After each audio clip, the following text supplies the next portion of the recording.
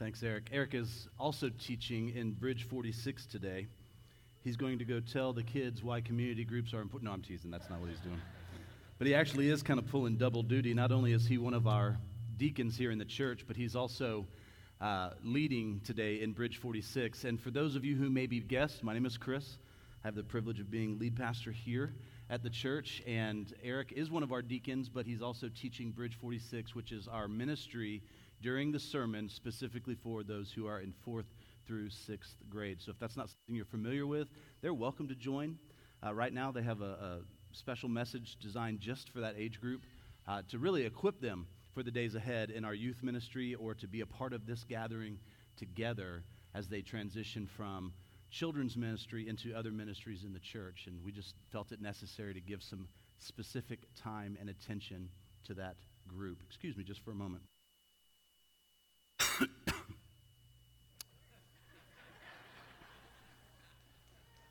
It's nice to get the technical detail out of the way early on so it doesn't distract us later, isn't it? You know, I mentioned that I have the privilege to be the lead pastor here, and I don't typically use that language, but I do want to draw attention to it today, not to myself, but to say that it's a privilege to lead a church with spiritual leaders like Eric, who are brave enough to do what seems against the trend in terms of momentum for our groups, and I just want to acknowledge how grateful I am for him, for the rest of our leadership team, for those who serve in various ministries, that it's a privilege to serve a church that has such courageous leaders at all levels. Whether it's from children's ministry to our community group leaders to ministry team leaders, even those that oversee the variety of serving teams that are at work right now, serving you whether you realize it or not. That's a privilege. And I want you to know that spiritual leadership in Metro Life Church does not rise and fall with me. I just get the privilege of serving them. And I'm so grateful that we have leaders like Eric, we have others who are willing to take this kind of chance when it seems like it's everything against quote-unquote church growth models that are all about numbers. And it's because none of our leaders are more, what they do for the church is not more important than who they are before Christ. And so we want to be sensitive in those moments to follow the leading of the Holy Spirit. And I trust that that's actually an encouragement to you today.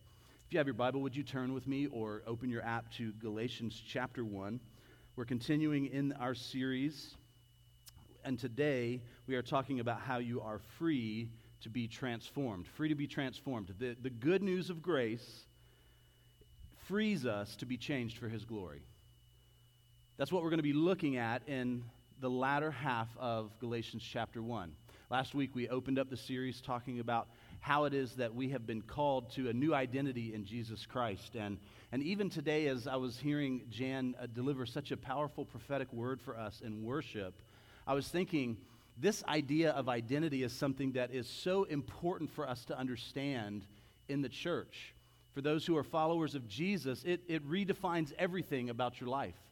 The way that your starting point for your thinking, the motives with which you act, the things that you go about your day doing, they all fall under what might be called the lordship of Jesus Christ, but it's complemented with this idea of who we now are because of Jesus' work on our behalf. It's amazing to think about, isn't it? There are so many things that try to claim our identity, and I have the privilege to actually know the story of a number of our members here in the church. And as I think about the stories and the testimonies that have led you to this point here today, they're not done. They're not done, but I know the story that's led you to this point. For some of you, it involves a move. For others, it involves a radical transformation in your high school or college days. For some, it was a wonderful rescue and life. It literally saved your physical life and your spiritual life, this encounter that you had with Jesus. We talk about those in stories. In the church, we often refer to those as a testimony. We are testifying of something. We are declaring aloud as a public witness to others, but more than that, declaring the good news of God's work in our heart. So this morning, I think it's right for us to begin with our testimony of salvation. What is your testimony of salvation? Was yours one of those grand testimonies where your life was literally spared and your encounter in a hospital room with Jesus? Maybe yours is one of the ones that your encounter with Jesus happened in a jail cell. I don't say that because I'm going to draw attention to those individuals, but they sit amongst us. I know that to be true this morning. I also know this to be true. There are others who grew up in the church like myself. And your story, in spite of your best efforts, doesn't involve all of those grand gestures of sin. And yet you've been saved nonetheless. Here's what levels the ground for all of us. However extravagant your testimony seems or mundane, we were all brought out of darkness and into His marvelous light. I don't care if you have the craziest story that I'm going to someday enjoy a Netflix documentary about, or if you grew up in the church and Jesus revealed Himself to you. We all share this in common. Transferred from darkness into light. That's an amazing place to start, isn't it? It's an amazing place to start, and sometimes we can struggle with this idea that we have to have some grand testimony. Over the years, many speakers have gotten in trouble for embellishing their testimony, sharing details about their story that aren't true. We see this in the business world when somebody has it revealed about them that their resume does not pass the test when people follow up on the things that they've listed there. In the sports world, we've seen coaches fired because they embellished their story. But here's the good news for us today. There's no need for embellishment. We all need a Savior. We all need Jesus Christ, and He alone is enough. And today we're going to be looking at a part of Paul's life where he encountered Jesus, and it radically changed him. Now, let's make sure that we don't miss the point here. Paul wasn't kind of tweaked by Jesus where it was like, Paul, look at how 99% of your life is all together. If we just fix this one thing, look at that, you glorify me. He's not just kind of making this small adjustment. He's not being tweaked. He's needing something more than that. He needs a radical transformation. And I wonder today, if we think back to our salvation testimony, and we think about today, what is the thing that God is transforming in you today? What is the thing that He is saying, I want that part of your life too? What's the thing that He's looking at and saying, my work is continuing and the Holy Spirit is revealing to you, this is important for you to get right. We're not tweaking you. God, through His finished work of His Son on the cross and the power of His Holy Spirit, is transforming you. What is He doing in you today? Because that testimony stands true as well. We're not talking about life hacks. We're not talking about moments where we just have this realization of, you know what, I no longer want to live this way. We're talking about ways that we have become submitted to the good news of grace. And we let it take over an aspect of our lives that maybe we were clinging to say, this is this last aspect of control that I have in my life. And it needs to be submitted to Him. Where is God calling you to be transformed today? Because the reason that He freed you was to transform you. That's what we're going to see in our passage. And as we begin to read, we're going to realize that only the gospel is what can transform us from the inside to the outside. So much about the world around us claims that you have to do this so that you can be transformed internally. And the gospel is complete inverse of that. It says you will be transformed internally, and then the way that you live will begin to reflect that. There are two other themes that dominate this section of Galatians. We're going to begin with the source of Paul's message, and we're going to look at the transformation of his life. So would you read with me Galatians chapter 1, beginning in verse 11. For I would have you know, brothers, that the gospel that was preached by me is not man's gospel. For I did not receive it from any man, nor was I taught it, but I received it through a revelation of Jesus Christ. We're going to end there for just this beginning part. Paul is acknowledging the source of his message, of his gospel message. I want you to know something, brothers. I want you to know the source of my message. It's important that we get this right. It's not from the human imagination. I don't think that the good news of the gospel of grace is something that we would come up with on our own. I think that too often we put ourselves at the center of being our own Savior. That's my natural bent. There are moments, I was even just acknowledging a conversation with somebody yesterday. I said, yeah, this change I think is right, but it feels wrong because I think the intention was right, but man, did the execution of it just really mess things up for the people I was desirous to serve. We can face those challenges at times, can't we?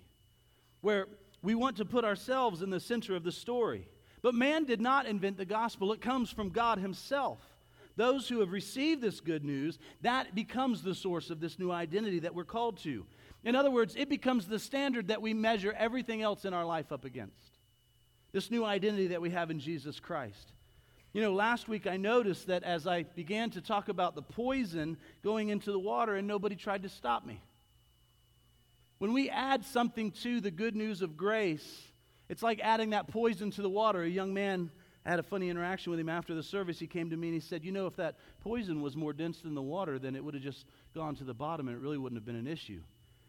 I said, you should assume I'm not smart enough to know that. It was a great interaction. It was encouraging to me that he was paying attention. But here's the truth. You add anything to the gospel and it's not the gospel anymore. Too often we seek to try to add something to the gospel. And let's recognize this. Scripture makes it clear. We are a spiritually thirsty people. I don't know about you, but between my allergies and the increase in temperatures, I find myself thirsty all the time.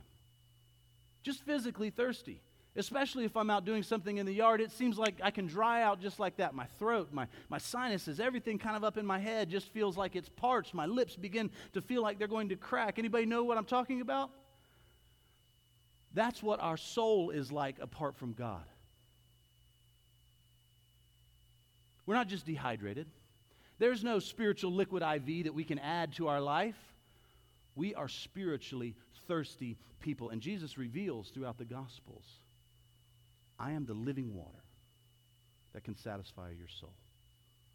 I'm the living water that can satisfy your soul. You know, last week, Stephanie and I, we were heading out to lunch after the service, and somehow the three kids were doing something on their own. That's a new day in our house, and Stephanie and I were kind of staring at each other like, well, what do you want to do? And it felt like we were those birds on Dumbo, right? Where it's like, I don't know, what do you want to do? Don't start that again. And so that's kind of what planning felt like, and so we decided to go to Tin and Taco over off of Fairbanks. And Fairbanks is not that far from here. Just inside of Winter Park, just off of Park Ave. That's where the restaurant was that we were going to go to. And so I thought, well, let me just punch it into GPS and see what way it takes us there. And the GPS came back and it said, it's going to take you 1 hour and 50 minutes to get there. I thought, I haven't received any emergency alerts lately. No, that's a joke. I thought, I don't see anything that says that it's an accident. I don't see anything that says there's a road closure. I don't see anything that says that. But as I began to look at the route, I realized it was going to take us through this intricate weave through the neighborhoods of Winter Park. Now, that's a beautiful drive to be sure, but I'm not waiting 2 hours for tacos. It was going to take us through all these twists and turns. And it was going to take us this route that was just completely unnecessary. It was adding steps unnecessarily. If the gospel doesn't lead you to Jesus Christ, it is adding unnecessary steps, and it is leading you to a different gospel. I'm not talking about anything other than this simple truth. The Holy Spirit reveals to you, get to Christ quickly. That's what Jan's word was this morning. We as a church believe in prophetic ministry, but a main point in the church, in the gathered church of prophetic ministry, is not to point to any other direction than to Jesus Christ and to build the church up into that truth. Our spiritual GPS needs to be set not for the twists and turns of life, not for the ways that we are going to try to manipulate our way into receiving the grace of God, but get to Jesus Christ as quickly as you can, church. Start there. Start at the place where we get to Him as quickly as possible. Don't trust in the law of the Pharisees. Matthew 23 tells us that those who add lists and things that we're called to do, they preach, but they don't practice the things that they're talking about. They tie up heavy loads and they place them on people. Do not be burdened by something other than the gospel, church. Don't add steps for yourself. Don't add steps for other. But church, get to Jesus as quickly as possible. Don't turn to the left or the right. Don't pass go or collect $200. Get to Christ. It's easy to say in here, isn't it? That conflict with your spouse, that harsh word with your child, that relationship that's fractured, get to Christ as quickly as you can. It requires us to humble ourselves. And this is what reveals to us that the gospel is not man's invention. The gospel was not Paul's invention. Humbling myself is rarely my starting point, is it? Maybe that's true for you as well. And yet, that's what the gospel calls us to get to Christ as quickly as possible. Let's continue to read in verse 13 of Galatians chapter 1. For you have heard of my former life in Judaism, how I persecuted the church of God violently and tried to destroy it. And I was advancing in Judaism beyond many of my own age among my people. So extremely zealous was I for the tradition of my fathers. But when He who had set me apart before I was born and who called me by His grace was pleased to reveal His Son to me, in order that I might preach Him among the Gentiles, I did not immediately consult with anyone, nor did I go up to Jerusalem to those who were apostles before me, but I went away to Arabia and returned again to Damascus. Then after 3 years, I went up to Jerusalem to visit Cephas and remained with him 15 days. But I saw none of the other apostles except James, the Lord's brother. In what I'm writing to you before God, I do not lie. Then I went to the regions of Syria and Cilicia. And I was still unknown in person to the churches of Judea that are in Christ. They only were hearing it said, He who used to persecute us is now preaching the faith he once tried to destroy. And they glorified God because of me. You know, Paul's conversion is a good reminder for all of us of the difference that Jesus makes in a person's life. Paul repeated this reference to the apostle in Jerusalem, suggesting that there were some who were claiming that Paul had simply just kind of copied a message from headquarters in Jerusalem. They would have been arguing at that point, you know, we also have been trained at the Jerusalem headquarters, and we know that Paul did not give you the whole story, so let me add these twists and turns, these things that you have to do. There are other things that you have to do in order to be pleasing to God. Perhaps it's important for us to realize this morning that Paul acknowledging this revelation from Christ himself, not some other message copied from others, not from man, it kind of eliminates any claims that the false teachers that he was speaking out against could have said, you know, that's what Paul thinks. But I want to draw your attention to something else. And what I'm drawing your attention to is really just as valid as what Paul is saying. His message is fine, but it's not really complete. His message needs some more to it. Because that's not really what the churches are teaching in Jerusalem. They were seeking to add to the Gospels. They were detractors from the truth. Now, perhaps you've encountered your own versions of detractors in your life. Those who say, you know, I've known you for a long time, and you don't really seem different enough for me to believe you yet, or to believe in this good news of the gospel. I've heard about the church, and don't they add all kinds of rules for you to live up to? Maybe you've encountered detractors like this. I've got enough rules in life to think about. Life is already overwhelming enough. Why would I add religion to my already overwhelmed life? Perhaps the greatest detractor is in your own mind, where you take that concept of my overwhelmed life, my overwhelmed mind, and you're trying to think of how it is that you can add the gospel into the mix rather than realizing that the good news of the grace of God through what we summarize and call the gospel in the church, it is life itself. In other words, it doesn't become something that you add into the mix, it becomes the whole bowl. There's nothing else. Everything else has to fall into line. Everything else in life are the ingredients that are mixed in there that you are called to flourish in, that you're called to a particular role, that you're called to be empowered by the Holy Spirit.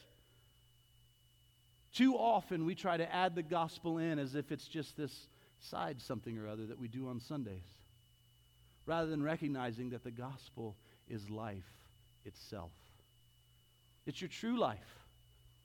It's the truest life that you can be called to. Church, I'd rather see a congregation filled with failures in business, but those who succeed in applying the good news of the gospel to their lives. You may think, well, that sounds pretty harsh. It's because businesses come and go. But there is an eternal destiny that the gospel points us to, that we have to get right. I don't want us as a church putting any of our hopes in our own efforts. Too often business and the things that we give ourselves to in the marketplace, they try to build towards something that is a kingdom of this world.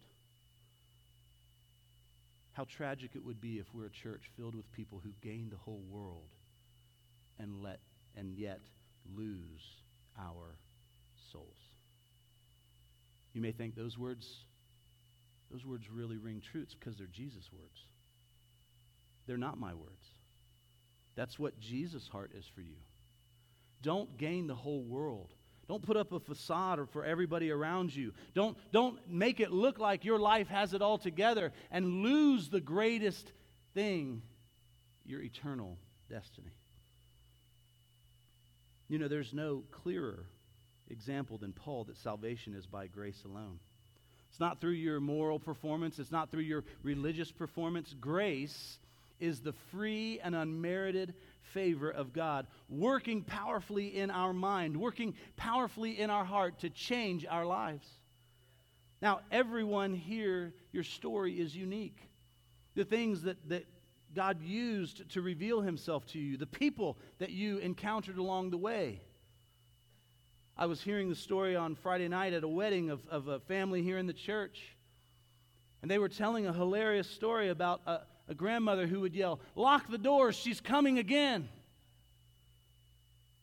And now they've become a family in the church that you just heard from one of the deacons in the church who's a part of that family. See, "Lock the doors, she's coming again" led to a church that's flourishing because they encountered a living Savior. That's good news for us today. Your story may not involve trying to lock someone out of your home, but there are important similarities that we all share in the revelation of Christ to our hearts. Let's look at Paul's life and the way that he kind of breaks it down in this transformation that happens in these 11 verses here at the end of Galatians chapter 1. We're going to see his pre-conversion, his conversion, and his post-conversion. So we start with his pre-conversion. We see that Paul recognizes he was a man in need of grace. Paul was actually a classic example of somebody who had sincerely held beliefs that were sincerely leading him the wrong direction. His misdirected beliefs before becoming a Christian. And here's the truth. Sincerity in your religious exercise is not what saves you. Sincerity in those moments, if you don't sincerely believe in the truth, you will be sincerely wrong. That's what Paul is acknowledging. It's all of grace. Let's not be a church that's consumed with religion and miss Jesus along the way. Paul was in a desperate situation. We might look at him and say, well, he's beyond the hope of the gospel. I mean, look, he's murdering people. He's persecuting the church. He's trying to kill the church that God himself died for. He's beyond hope. He's doubling down on his wrongness. And yet, here's the truth for us today. If the gospel of grace is enough for him, it's enough today for you and for me as well. No matter what you've done. So we see him in his pre-conversion state in need of grace. And then we come to this place where there's his conversion. Verses 15 through the beginning of 16 show us how God's work of grace is in his life. Now, like many offices that might be represented here, the workplaces that you're in, we have a website that has traffic that we can view analytics on. Those are numbers that I'm generally aware of. I'm not driven by them in any way, shape, or form. But it's interesting how at times a company will try to come in and sell us a product to help with our conversion rate. Interesting use of term. Conversion rate in web analytics often has to do with the sale. And you know what? That's when I have this wonderful opportunity to say, we have a completely different metric for that word. Conversion rate means something entirely different. And you know, in the midst of letting them know that they're not going to get a sale here, I still get to present the good news of the gospel to some of the salespeople that will call or email or come into the office. No, our conversion rate means something different. It means something entirely different, but let's make sure that we understand conversion rightly in the church. Conversion involves something like this: God's intervention. It's not something that we're just working an algorithm. It's God's intervention. In verse 15, we see this, but when God, so in the midst of that conjunction right there, we are seeing the good news of the gospel. Many of us will kind of summarize it in two-word phrases like this: but God in Christ. It's a wonderful way to look at this chapter in Galatians 1. To understand, but God who is rich in mercy, but God who is pouring out his grace on you. God intervenes, and there is a conversion that happens here. It's a divine intervention. The gospel itself is a rescue mission toward me and toward you today. God intervened in Paul's life. He's done the same for all who believe. Gospel conversion involves God's intervention. It also involves his eternal planning and his gracious calling by seeing the glory of a crucified, risen, and ascended Christ. That's a conversion worth keeping track of. That's a change worth keeping track of. Paul in verse 16 says why it was that he was converted: to reveal his Son in me, it says. To reveal his Son to me, to you also. Through me and through you also. Don't miss that. See, don't miss the connection to Easter Sunday when we were challenged to ask this question: how can I glorify God in every circumstance that I'm walking through in life? How is it that I can glorify God? You see, much like Paul, for those who have believed, God wants to reveal himself to you in the midst of that moment, and he wants to reveal himself through you in the midst of that moment as well. When we live our lives for the glory of God, we say that we are finding the satisfaction of our life in something other than this world. We find our satisfaction, our hope, in something that is a day to come. And it informs how it is that we're going to live today for the glory of God. Are you displaying the glory of God? Are you displaying and glorifying Jesus on this earth with the way that you're living your life today? So we've seen his pre-conversion, we've seen his conversion, and now let's look at his post-conversion. He was a man in need of grace. He was a man who encountered the grace of God. And then we see after his conversion, there is a faithfulness that he seeks to live his life out with. The end of verse 16 through the end of the chapter begin to do this. Paul says in verse 16, in order that I might preach him among the Gentiles.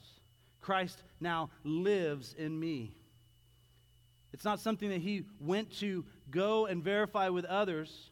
And it kind of points us to what we're going to see next week as Shane brings us into Galatians chapter 2. And the week after that, as Seth takes us into Galatians chapter 3, we're going to see verses like Galatians 2:20 that says, Christ lives in me. And the mystery of conversion is that after you come to Christ, you are not yourself, but you are truly yourself. After you come to Christ, there is a new I. It's the I who no longer lives, but Christ who lives in me. You have a new identity. You have a new source of power as well. And we share in the responsibility, as Paul saw, to make Christ known to others. Notice that he just gets about the work. I've received this good news. I want to tell others about it. I want to be a part of the work that God has called me to. And I want to get right to it. And this passage just causes us to kind of stand amazed as we think about Paul's journey. What many of us in the world today would refer to maybe his spiritual journey that he's on. That spiritual journey isn't just him kind of being tweaked here and there to say, man, Paul was a really good guy. He just needed to get a few details of his life right. And then God was really able to use him, as if that's the way our spiritual journey works as well. No, Paul was radically transformed in the midst of this gracious work of God. Paul summarizes God's work to the Corinthians by saying everything is from God. And we would certainly say amen, especially when we're gathered together from the church. But when we say amen, we need to make sure that we're considering Paul's story. When he was, before his conversion, he was a fanatic headed in the wrong direction. When he was converted, it was all of God's grace from beginning to end. Nothing was added to it. And after his conversion, we see the story of a man who is faithful to proclaim Jesus, who is the one who gave him the message. And here's where I think it's important as we're considering him going from persecutor to preacher. We have to ask the question, where might God be seeking to make this type of radical transformation in my life today? Let me ask the question this way. What's the Holy Spirit speaking to you? Have you slowed down enough to listen? What's the Holy Spirit speaking to you? You've been freed for this reason to be transformed. You're free to be transformed. The good news of God's grace frees us to be changed for His glory. How is the Holy Spirit speaking to you this morning that He's calling you to be changed? You know, many times we'll talk about someone sharing their testimony. We talk about it in 3 points, and it's kind of what Paul has given us an illustration of here. There are many that would extend it out to 5 points from the book of Acts, but I think it's helpful for us just to see these 3 points. Before, encounter, and change. Before, encounter, and change. You know, there's natural ways that you can fit your conversion story, your testimony, your transition into the glory of God in everyday moments of life. When you're interacting with others, you don't just have to have a salesperson trying to sell you conversion analytics for your web traffic. What if you were to just simply say something like this? Tell me about a time when, and then maybe something that you know about their story. Maybe you're going to say something like this. Tell me your story of this. Maybe you want to ask them, can you describe the conversation when this happened in your life? Imagine the doors that will open up that you're able to share things that you've encountered in life. Maybe much more gracious than that, the ways that you've encountered the grace of God when you get into a conversation, you have no idea what to do. And the grace of God rushes in. Maybe you can prompt like this. Tell me about the day when you realized this. Or what were the next steps that got you from here to there? How about this one? How have you changed in the last 5 years? You may think like, I feel like everything's changed in the last 5 years. Do you know that in this passage, those 13 verses that we just read, Paul is summarizing 13 years of his life. See, it's easy for us to kind of get into a sitcom mentality when we come into church and we think, wow, we read these passages. Chris is actually going to get done on time today, and I'm going to look at this and think, well, that's how my life should change as well. Unfortunately, we hold this against one another in our relationships with one another when our expectations for change have this meter that's much higher and faster than the way that the Holy Spirit actually works in somebody's life. And that can lead to tremendous damage in our relationships, can't it? When our expectations are high and yet the Spirit's working is slow. Those can be tension points in our relationships. Don't have a mentality of short and sweet and to the point when we read Galatians chapter 1. That's 13 years of transformation. So when we're asking somebody, how has your perspective on this changed, or how have you changed as an individual in the last 5 years, realize there may be works that happen really quickly In a moment you will encounter the living Christ, and He will deliver you from something. He will heal you from something. And then there are other ways that His testimony is going to work in you, low and slow. And He is just going to continue to work and to roll. And we need to be the ones who are intentional enough to look back on our lives and say, in the last 5 years, in the last year, in the last 10 years, in the last decade, what has God done in my life? It's also a wonderful time to take inventory of the ways that He is continuing to call you to Himself. You can continue to prompt conversations where you can ask and invite these types of conversations to share your own story. How do you see yourself? Oftentimes, people will reveal how they see themselves, but when you ask them how they see themselves, you will hear a radically different story than the way that they live to show themselves. It gets back to this idea of identity that Paul is after in Galatians chapter 1. 2 more before we come to a close. What was the pivotal moment for you in life that led you to this point? You could even just say, is there any part of your story that you've wanted to tell me about that you've never mentioned before? Maybe as you're developing a friendship with someone, a relationship with someone. Those are wonderful ways to prompt conversation that reveal what we see in Galatians chapter 1. We are spiritually thirsty people. And only Jesus is the living water who will satisfy. I think about the community group update that we heard this morning.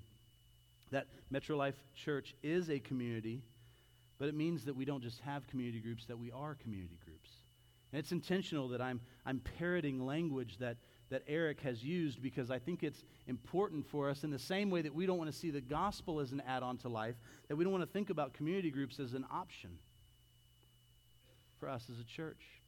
Living in community, we get to ask these questions of one another as well. But our starting point is radically different, isn't it, than sharing our testimony with the world. Our starting point is your identity is already in Christ. How is He making you more like Himself right now? How is He making you more like Himself? So even as we're not taking a term off per se, we're spending a season over this upcoming term to pour into our leaders. I'm excited for that. But this is so that the individuals that make up this church, this gathering that you see on Sunday mornings, I don't say this for numbers' sakes, but the hundreds that join us online each and every week as well. It's so that we, not just the church leaders, but it's so that we can seek to be faithful to Jesus. It's so that we can seek to be faithful to His church, so that we can seek to be faithful to His mission. And this is a part of how He calls us to His mission. He calls us by the good news of His grace to be free, to be changed. But He also calls us to share that with others. Consider Paul's testimony. When God changes a life, there is always a testimony. Do you share yours? If you do, how often do you have the opportunity to do that? Or is there an individual that might come to mind that you would want to share your testimony with? Before, encounter, and change. It's a simple formula. But I don't want to live a formulaic life. I want to see the glory of God in those little moments in between. I want to be intentional with my faith. And can I just offer a few things? Tell your story, but don't just talk to people. The gospel is not a discussion. The gospel is not a debate. It's an announcement of good news.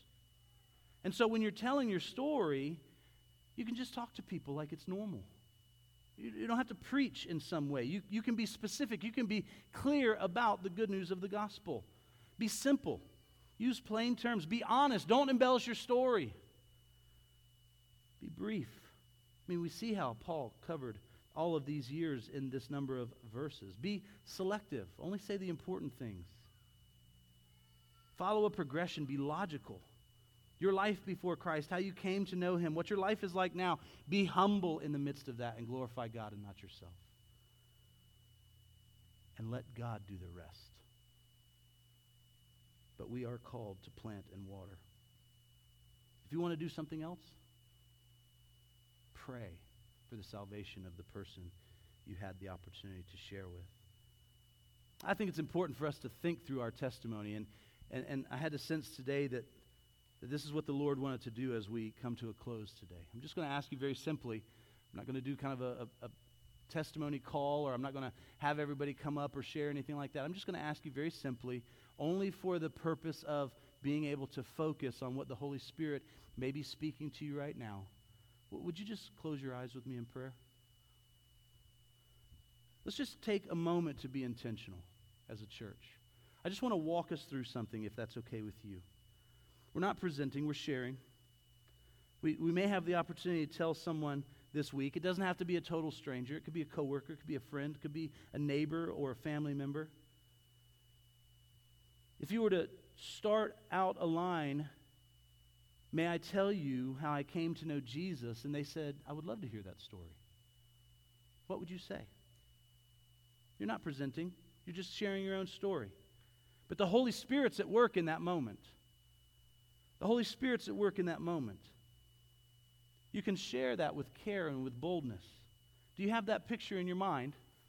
How it is that you came to know Jesus Christ? Who it was that you were talking with in that moment? Maybe the place that you were? Maybe the passage you were reading? The moment and the desperation that was going on in your life? For some, it may have been years since you've talked about this because you prefer to look like you have your life all together. Especially when you're gathered with the church, because there's this assumption that that has to be our starting point. I'm not encouraging us to be gritty as a church. I'm not encouraging us to look and just say, look how messy we are. That glorifies God.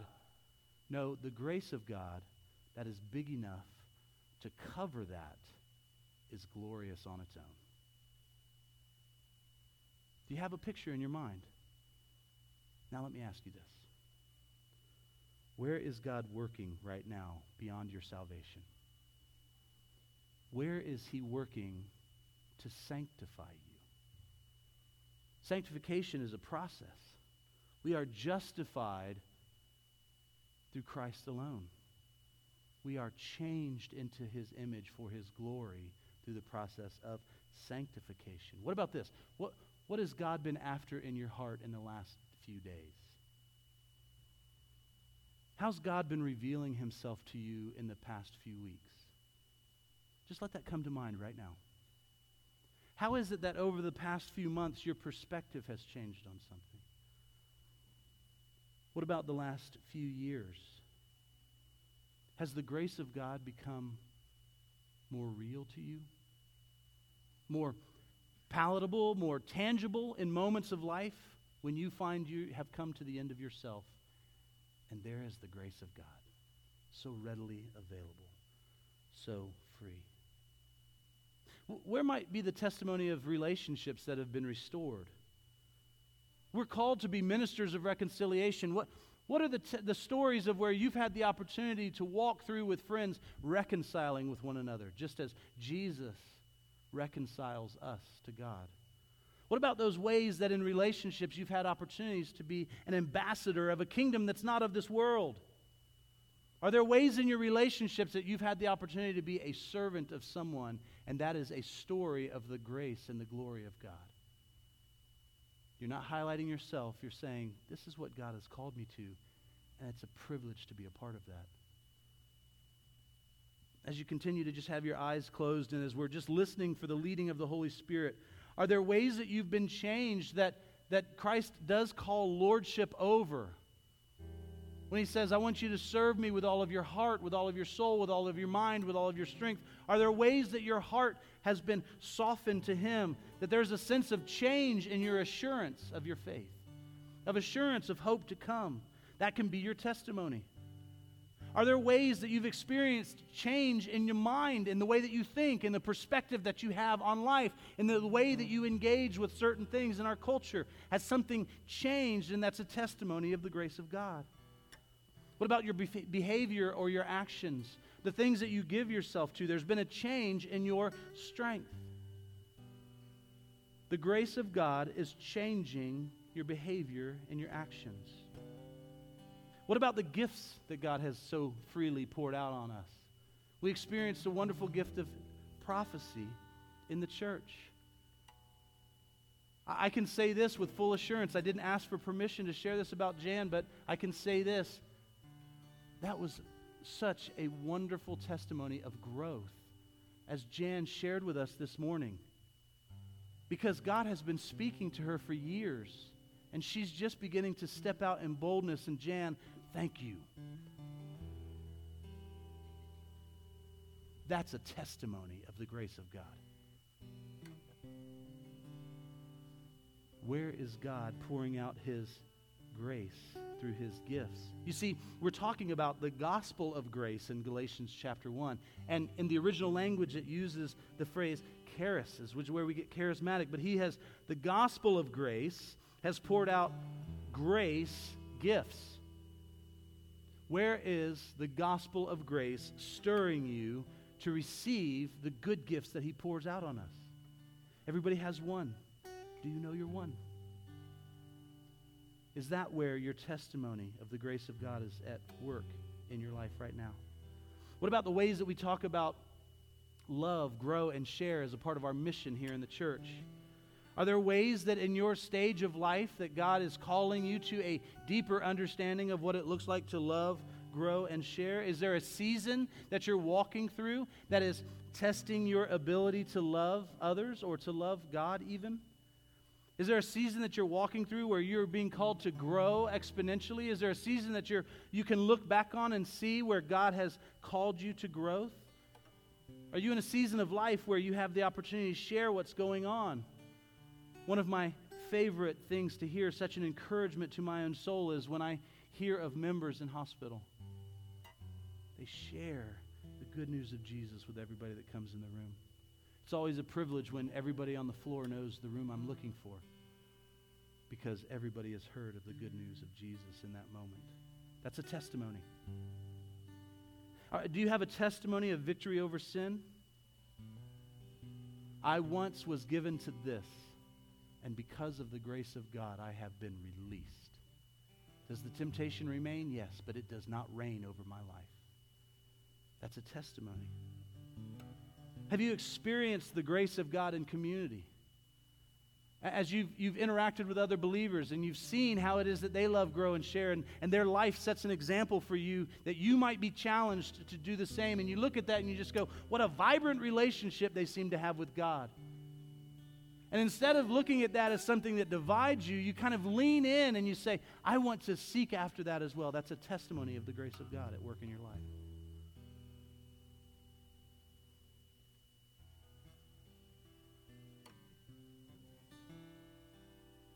Now let me ask you this question. As we finish this moment, this exercise as a church, who is the Holy Spirit bringing to mind for you to share with right now? Who's the individual, the family, the coworker, the group of people that the Holy Spirit would be prompting to your mind to share? For the last few minutes, we've been intentional to think about our testimony. You can open your eyes, and if you would, just go ahead and stand with me as we begin to prepare to worship God together. For the last few moments, we've been intentional to give our thoughts towards sharing of the good news of grace that we've received. I don't know about you, but anytime that I do that, I took a little bit of time to go through that exercise every day this week. And every day that I did that, I saw something new about the good news of the gospel in my life. Every day that I did that, I saw something new about how I can share things about what God is doing in my life.